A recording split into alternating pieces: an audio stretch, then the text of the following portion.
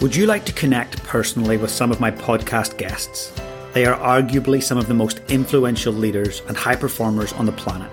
Each month, members of my HPC, the High Performers Club, get to connect with a leadership titan in an intimate Q&A. They also get access to powerful high-performance leadership coaching and monthly masterminds. There's only 20 seats at the leadership table. You can apply today by going to www.jjlaughlin.com/HPC.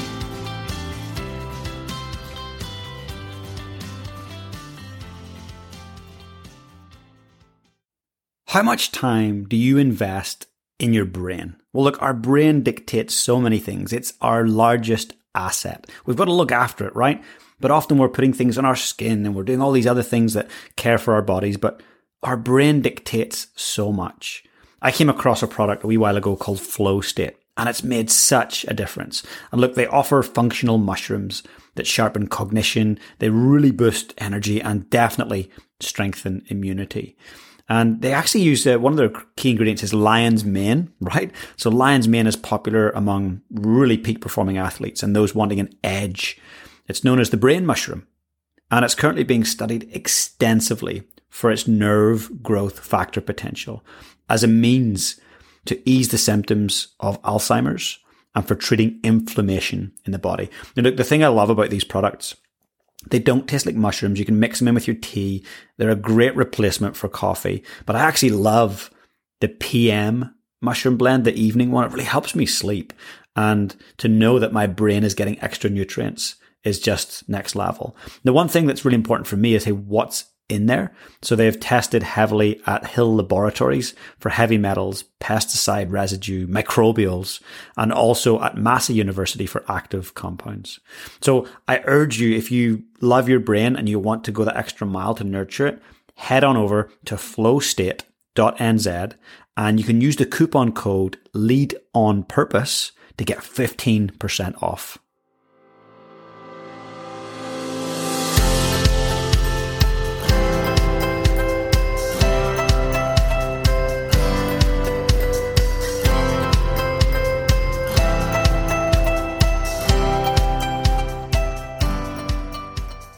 Perhaps you missed the last episode, or you listened to it and you still want the recap because you want to take those learnings deeper. In our last episode, we had Dr. Karen Gordon.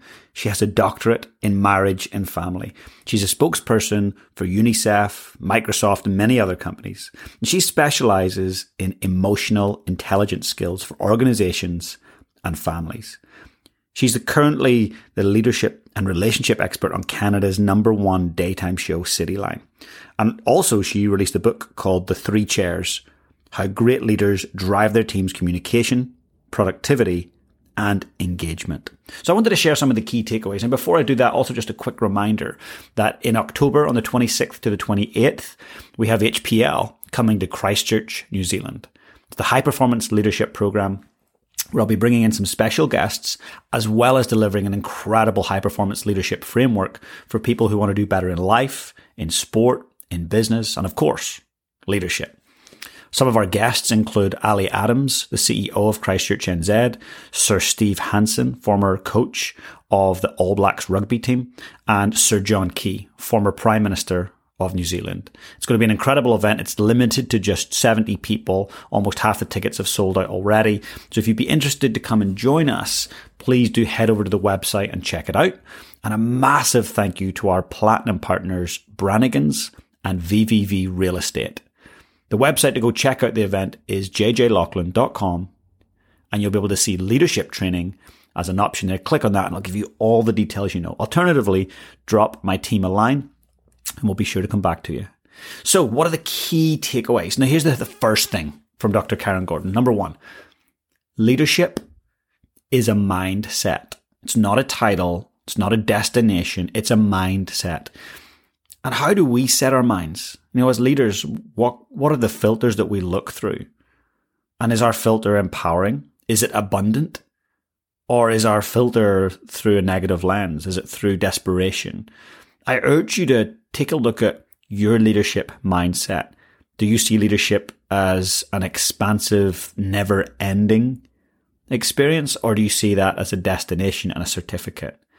I really think when we can embrace leadership as a mindset, that can help us to pivot and think differently around how we lead ourselves, firstly, and then how we empower and inspire others.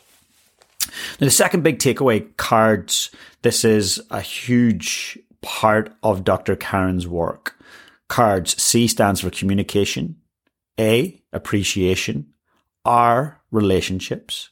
D, discipline. And S, stress. To improve your EQ, Dr. Karen said, hang out with people that have a higher EQ than you. Someone who ranks high in these cards. So someone who's got great communication. If you want to improve your C, hang out with a great communicator. Maybe that's the pastor at your church. Maybe that's someone at a local school. Maybe it's a spokesperson you know. If you want to develop more appreciation, hang out with someone who's truly grateful for their family, enjoys the simple things in life. If you want to improve your relationship EQ, hang out with someone who's great at being in relationships, great at nurturing relationships. And so go through each of those cards: communication, appreciation, relationships, discipline, and stress. And find a person that you know is better than you in those areas and ask them for feedback and lean into that feedback so that you can actually see your blind spots. Get curious, not defensive. That's hard. When people are giving us feedback about our shortcomings, it's hard no matter who we are. I think we all find that hard when people give us feedback. But the more curious we can be, the more we can develop that EQ. Third takeaway was this, that you can develop EQ at any stage in your life. That one really blew me away because for so many years I was told, you've either got EQ or you don't. It's so not true. It's something you can develop. What are you doing to develop your EQ? What's one thing this week you could do to improve your communication, your level of appreciation, a relationship, self-discipline, or stress management? Pick one of those, not all of them, just one. What's one thing you could do in one of those areas that could help you develop your EQ? Perhaps once a week, you go through this week's communication. What's one thing I could do to develop that? Next week is appreciation. What's one thing I can do to be more appreciative? Work your way through those once a week, just taking one and diving deep. Next big takeaway was, it's important to learn to identify the difference between thought and feeling. So Dr. Karen said, make sure you can, spot a toxic thought. You can't erase thoughts, so you need to replace them. That idea of thought replacement. It's something I do with elite athletes and elite performers is how do we go through replacing our thoughts, right? And what do we replace them with? We replace them with new empowering thoughts. It's like me saying, hey, I want you to picture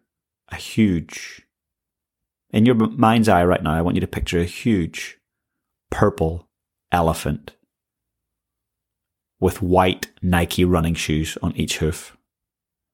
The chances are you're picturing it, right? If you want to replace that, you've got to replace it with another thought. You can't just don't think about the elephant. Don't think about the elephant. You're going to think about the elephant, right?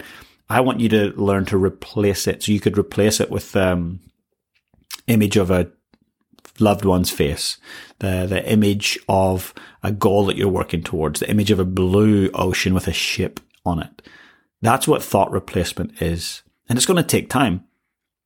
It's quicker for kids and young adults as they haven't been telling themselves the toxic thoughts for as long as people are in their 30s, 40s, and 50s, right? It's a numbers game and it takes practice. So whatever your toxic thought is, identify it, go, that's not healthy, and then replace it. And you're going to have to work at it every day, multiple times a day to replace that thought with something more empowering. It's like training a muscle in the gym. You've got to stick to it, right? And here was a really important one. This goes if you're in a relationship of any kind with anyone, whether that's an intimate relationship, a friendship, someone that reports to you. Here's the really important thing. Learn the difference of challenging thoughts, and you can challenge people's thoughts, but you should never challenge their feelings. You can challenge toxic thoughts, of someone else and go, tell me what you're thinking. But you can never suppress or ignore their feelings ever. It's so important. Write out the toxic thought. And if the person's struggling to see it themselves, help them write it out. And then what's the new thought going to be? Make sure your new thoughts are kind, loving, truthful, and focus on what you can control. I like to just coin that the controllables. What are the controllables right now in my life? And I actually asked her, what's the difference between feelings and emotions? And she made it very simple. She said, look, emotions are the physical part, the thoughts, and the feeling part. Feelings are just the feeling itself. I feel tired. Whereas emotions are when you're like exhausted physically and you feel that tiredness. So I want you to consider going and getting her amazing book, The 3 Chairs. Absolutely amazing read for anyone that wants to be a better parent, to be a better leader. It's just an incredible read. So until next time, and in fact, next time's pretty damn special. It's our 100th episode. We've got an amazing guest for our 100th episode. So I'm really excited to share his story. And guess what? It's on Father's Day weekend, and it's going to be very appropriate. And you'll see why when you tune in for our 100th episode. But for now, get out there and lead your life on purpose.